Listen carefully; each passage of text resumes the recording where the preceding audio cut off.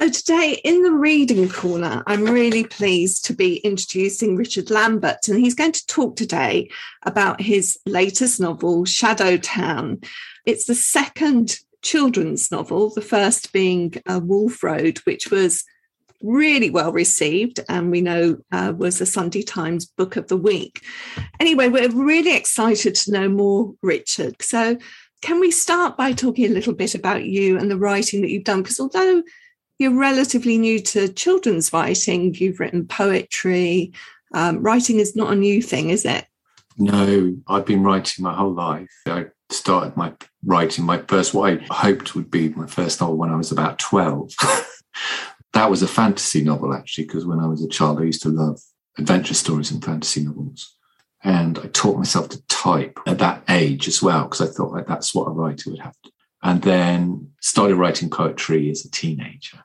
And then just wrote poetry, really, until I was about 30 and decided that I wanted to write a novel. And that was when I started writing my first novel. And that took me about 5 years. And parts of that actually are getting to Shadowtown, the world.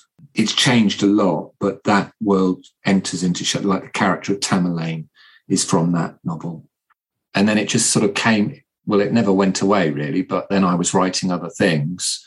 I've actually lost count now how many novels I've written of the different genres. I've written several children's books for young readers, teenagers, and then I've written 7 or 8 novels. And then I did an MA in creative writing. So, I've got various jobs during all this time. Mm-hmm. So I started writing the one with Tamerlane in the year 2000. So I've been properly trying to write fiction for 20 years. Finally got an agent after 12 years trying to get an agent. And then a few books went out that didn't get taken. Then The Wolf Road went out, didn't get taken. And then, Everything with Words sort of started up as a new publisher, sent to Mika there. And, I was gobsmacked when she said she loved it. And the success it had made a real difference to the way I think about myself as a writer. That's really great to hear. So it's interesting to hear you talk about the story. At the moment, listeners won't know what we're referring to, but we'll come on and explain that this story that includes this character, Tamerlane, and the idea of, in writing, of how things are not wasted, really, but they can sit there for a period of time, gestating until the time is right for them to re-emerge again, and sometimes in a completely different story. Yeah, so this, so Shadowtown, it's the story of Toby, who's a boy from, our world, who enters another world, Balthazar, where he encounters Tamerlane. And it's kind of about both their journeys, really. Primarily Toby, he's the hero, but I sort of see her as an equally significant character. But it was kind of Toby's, I was thinking about Toby and, the difficulty of being young and not quite understanding the world or getting things wrong, people and relationships. And so he was my main character and I was following him, and it joined into Tamerlane's world. So Toby is about 12, isn't he? Yeah. In this story. Yeah. And he's got a difficult family life. He's desperate to seek the approval of his father, who just seems too busy, too engrossed in his own world and his own occupations. And he sort of internalizes this a little bit, as though it's his fault that he can't get the approval of his father. Partly that might be something that he has to learn in the story, that it's not always your fault when things don't work out. Yes, his dad's a political speech writer and wants to be a creative writer and novelist himself. And he's become a selfish man. And it is about Toby does seek approval from him. And part of his journey is realizing about his father, that his father's a selfish man. There's another character, though, that we haven't mentioned, who's pretty important, and that's the cat Alfred. Yes. So just like Dorothy in The Wizard of Oz has Toto, Toby has Alfred. That's right, yes. The cat became important to me. and is actually based on a neighborhood cat that comes to my garden here. And I just find it very comical just by his kind of slowness and kind of gloominess in his kind of the way of being. But, I've made him a very devoted and a bit cantankerous, but also very protective of Toby. And their relationship and Toby's kind of desire to protect Alfred, and similarly the way Alfred saves the day at various points. And it also gives a lightness to something that might feel quite heavy. And it certainly is dark in places, but you need that. So, maybe it adds that tone as well. Yeah, I definitely wanted the lightness. And I realised it was dark. And at times, for me, I'm not sure, as I'm writing, I realise there's a sort of a responsibility to readers, especially when they're young. And so I was feeling uncertain, still feel uncertain. Have I made it too dark? And I don't know. But I wanted lightness, and I wanted actually the language to have lightness as well. And I wanted it to be an adventure story, because I love adventure stories. So I wanted it to have sort of serious themes. If it's got some relevance to our contemporary world, even though it's set in another world, to bigger themes, not just the sort of relationship of the boy Toby to his family and school, etc. But I wanted to have the larger themes, but I wanted it to be really enjoyable and silly as well, and a bit fantastical. Just thinking about how the novel starts, there's a set piece, really, isn't there, before the novel proper, which is to do with the shadow. Yes. Oh my gosh, how I loved that. I mean, that is really thrilling, but it is appropriately scary. I don't think children are going to find it too scary, but I love that set piece. Did you start writing that, or is that something that you put on after you'd finished the novel? In the first draft, it did start with the shadow, but it wasn't in the town going places. But over the years, I developed the city much more. And it was the journey of the shadow coming into our world. But I developed the city much more. So I thought, this is a good way to, show the reader the city as well as the character. So I could kind of set some things up there. But so in this draft, although I had that original draft, I wrote it from scratch. I wrote the whole novel from scratch. I think I used maybe 5 to 10% of original, and that was just little bits. And when I started writing this draft, that was what I started with. Yeah, I enjoyed that. I could tell you'd enjoyed it because of the way it was written, and it's a very visual. So tell us a little bit then about this other world. So there's our world, and there's this other world that Toby enters, and we'll hear a little bit because you're going to read a bit to us in a moment. But before we get there, just tell us a little bit about this other world and what it's like. So the other world is called Balthazar, and the main conceit is that some people, young people, have the power to turn their dreams into reality. And it's a kingdom, so the kings and queens of Balthazar rule it. And the current ruler is Regent Maladane, who is an authoritarian ruler, and he has got the young people under his control, so they have to dream what he wants them to. And the journey of Toby through the world is that he comes in at the kind of boundary of the world, if you like, in the forests and the mountains, and he has to journey to the heart of the kingdom, which is the castle where the regent is and all the dreamers, because he thinks that's the way that he's going to be able to get home, which is what his aim is. And the other thing to say about Balthazar is that it arrived by dreaming. So there were other people living in this land, and Balthazar kind of was magicked or dreamt into its position. So it's a colonial power as well. You mentioned the Wizard of Oz earlier on. Did you have that in mind at any point? I did. I definitely did. Yeah. So like the Emerald City, I mean, very different story, but nevertheless, journeying to the city to get home. Yes, that was my template to discover the world and to give Toby his journey. So yeah, that was definitely part of how I structured it, if you like, because I do always do plot my stories. I'm kind of an architectural writer rather than a writer who discovers the story as they're writing it. That seems a very, I don't know, I always think of that as a very intuitive and somehow authentic way of writing. So I would really love to be able to do, but I kind of planned this out. And Wisdom was one of several influences on it. Yes.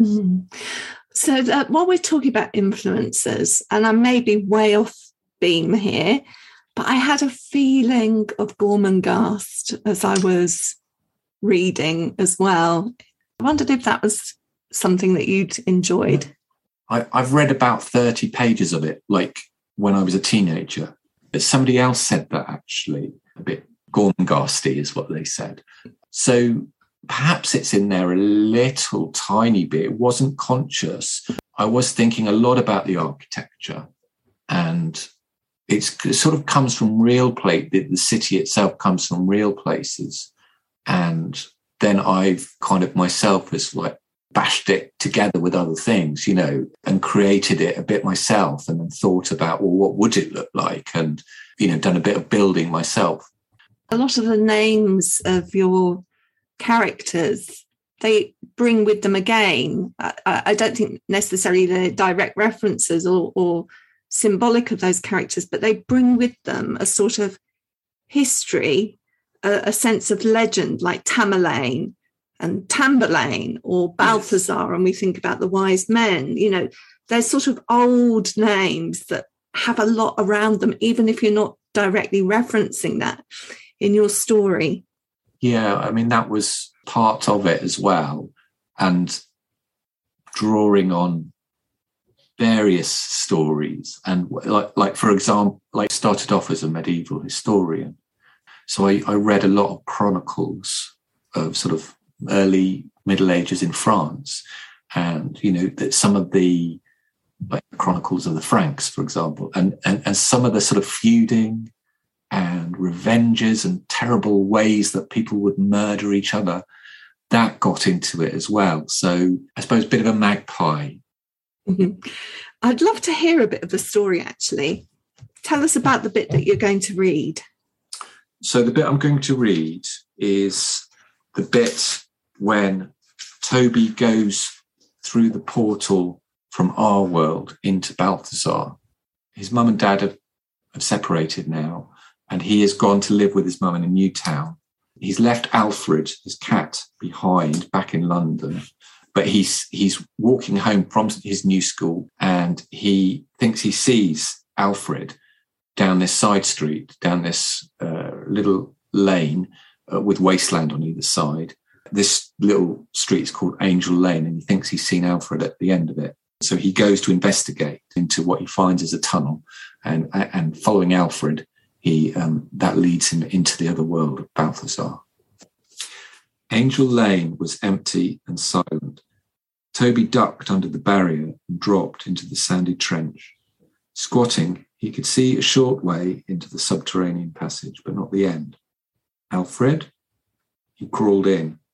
The ground was dry and grainy beneath his palms. Alfred, he called.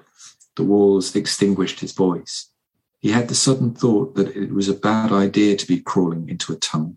What if he got trapped? What if the tunnel collapsed? No one knew he was here. He would die. It had become completely dark. Soon he should be coming up against the slope of the railway cutting, but instead the tunnel went on. A draught of warm, almost hot air touched his face. His palms slapped mud. That was strange. Perhaps the trench was to fix a water leak. Perhaps he should reverse in case he muddied his uniform. But the thought of Alfred being in some kind of danger spurred him on. Toby smelled wood smoke. It got in his throat and made him cough. Then through the darkness came a soft roaring sound. Alfred, he called, and was cheered because he could hear from the way his voice echoed that the tunnel opened out ahead. He couldn't understand, though, why he couldn't see daylight. The soft roaring grew louder, and it was accompanied by a fierce crackle, and Toby thought it must be a train coming along the railway line, and that in a moment he would emerge on the slope. Then something hot touched his face. He brushed it away. The roaring and crackling continued. It wasn't a train. There was a pattering now, too, that sounded like rain, but it couldn't be rain because it was a bright, sunny day. It must be the water pipe leak. Then a burning object, a black leaf edged with orange light, floated down the tunnel towards him. It hissed into his hair, and Toby smelled burning and had to pat quickly at his head to put out the flame. Toby knew he should turn back. He wanted to turn back, but Alfred needed him, and he crawled on quickly to get the rescue over with. Then he came out of the tunnel. Toby was not where he should be. He was on a slope, yes, but it was not the slope of the railway cutting, nor was it sunny. In fact, it was not even daytime. It was night, and it was raining, and it was hot. Not as hot as a summer afternoon, but as hot as if he had just stepped into an oven. It was also windy and smoky, and he was on a steep mountainside in a forest. All this was impossible, yet this is where he was. Toby's senses proved it. But worse than all of this were the flames. The trees of the forest were on fire. Behind the trees, even taller than the trees, was a wall of fire. From left to right, this firewall ran as far as the eye could see. The roaring, crackling sound was the burning forest, and Toby was no longer in Angel Lane, but in the middle of a firestorm. And he knows that he's in another world, because at one point he says, this is not the Lion, the Witch and the Wardrobe. But he knows that he is in another world, which is quite unusual. Often it takes quite a while for these characters to work out what's happened to them. There are quite a lot of disasters, natural disasters going on in this world, aren't there? What can you tell us about that? So, yeah, I should have said when I was describing the world, one of the indirect effects of dreaming is that it kind of takes energy from the world and it's causing a lot of the natural disasters that are happening in Balthazar. So there's the fires, there's floods, there's a big storm at the end. And in my head anyway, whether it's carrying across or not, that I want this to link to Toby's mum's involvement as a climate protester, and for there to be a sort of metaphor in there about the way in which we pursue our consumerist desires at the expense of the natural world. So there are lots of natural disasters and holes that are being created between Toby's world and Balthazar are being created by these. That's another one of the sort of natural disasters or problems that is being caused by the dreaming. And the dreaming, it's not that dreams themselves are bad, but these dreams are being controlled by somebody that wants power, and therein lies the problem. Yes, and because it's being done on such a huge scale, in such a mechanical way, just to serve power and the rich people who live in the castle. That's my intention is there to indicate, that's the cause of the problem. Yeah. And it's quite interesting. Another theme in a way, or idea that came across, was the idea of becoming separated from yourself, which actually happens with one of the characters. Yes. I thought that was quite interesting. Yeah, I didn't think about it too much. Like, I wasn't intending something with that, but that bit was more instinctive, I think. I felt the pain of the character in that, or this sort of the inner struggle of separation. You've contrasted or made a connection between both worlds with the sort of climate activism and the natural disasters. There's sort of other parallels as well with Toby and his life at school, and the school that he finds himself in Balthazar, this kind of signet school. Yeah. That's quite interesting too. Maybe just tell us a bit about the school. the Dreaming School, which is where when you say the Cygnets, they're known as Cygnets because one of the key groups of the kingdom of Balthasar is the Swan. And so the little one, the younger ones are called Cygnets. And they're kind of in various dormitories. And then they all go to a central space where they have to undergo, sort of lessons by rote, and where they're taught to dream. A huge sort of like a gym or like airport hangar. Sort of antithetical to dreaming, isn't it, really? Yes. Dream on demand, and here's the history book you're going to dream from, or the science, Yes. I was thinking a lot about the way in which children today in Britain are just so overwhelmed with testing and exams and pressure.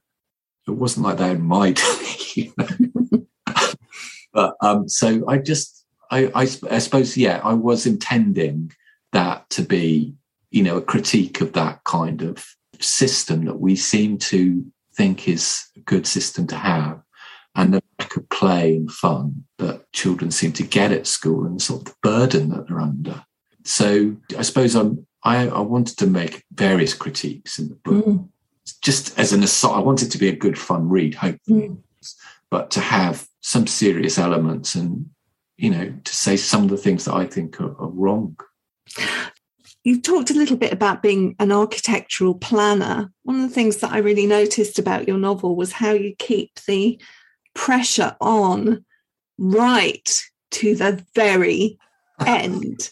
Yes, yeah. I mean, I do thrillers and crime novels, and I want the reader to be wanting to race to the end and to get, well, not just race, but to enjoy the journey, but to be held, and for the characters to be under tension and under stress. So I don't like it when it's overdone. So I hope I haven't overdone it, but I do want it to build and build and build, and to be gripping. You'll be pleased that I'm not going to tell anybody what the ending is, but literally you won't know the ending of this novel until you get to the last page. And it is that idea that, you've got a last paragraph and it comes to an end, whereas sometimes 3 chapters before the end, and we have a kind of gradual unwinding, and we can go to sleep for the last 3 chapters, but they're not going to do that with yours. Yeah. I do really like novels that do that just close with a snap, actually. So are there going to be, or is there a possibility of more stories set in Shadowtown? Is that how you see it, or is the story done now? Ooh, no, okay. No. I'm working on a sequel. I have got loads of ideas, actually, for this. I mean, I've sort of built a world in my head, and I've jotted lots of ideas down. I've got a clear plan for the next one that I'm kind of working on now, which includes, it's all the same characters. So Toby will go back.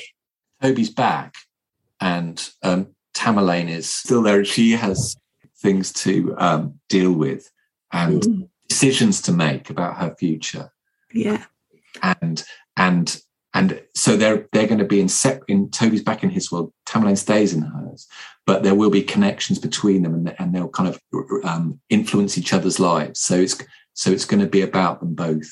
Interesting. Richard, thank you so much for dropping into the Reading Corner to talk to me today about Shadowtown. I'm wishing you all the success when this is published shortly. It's been lovely talking to you.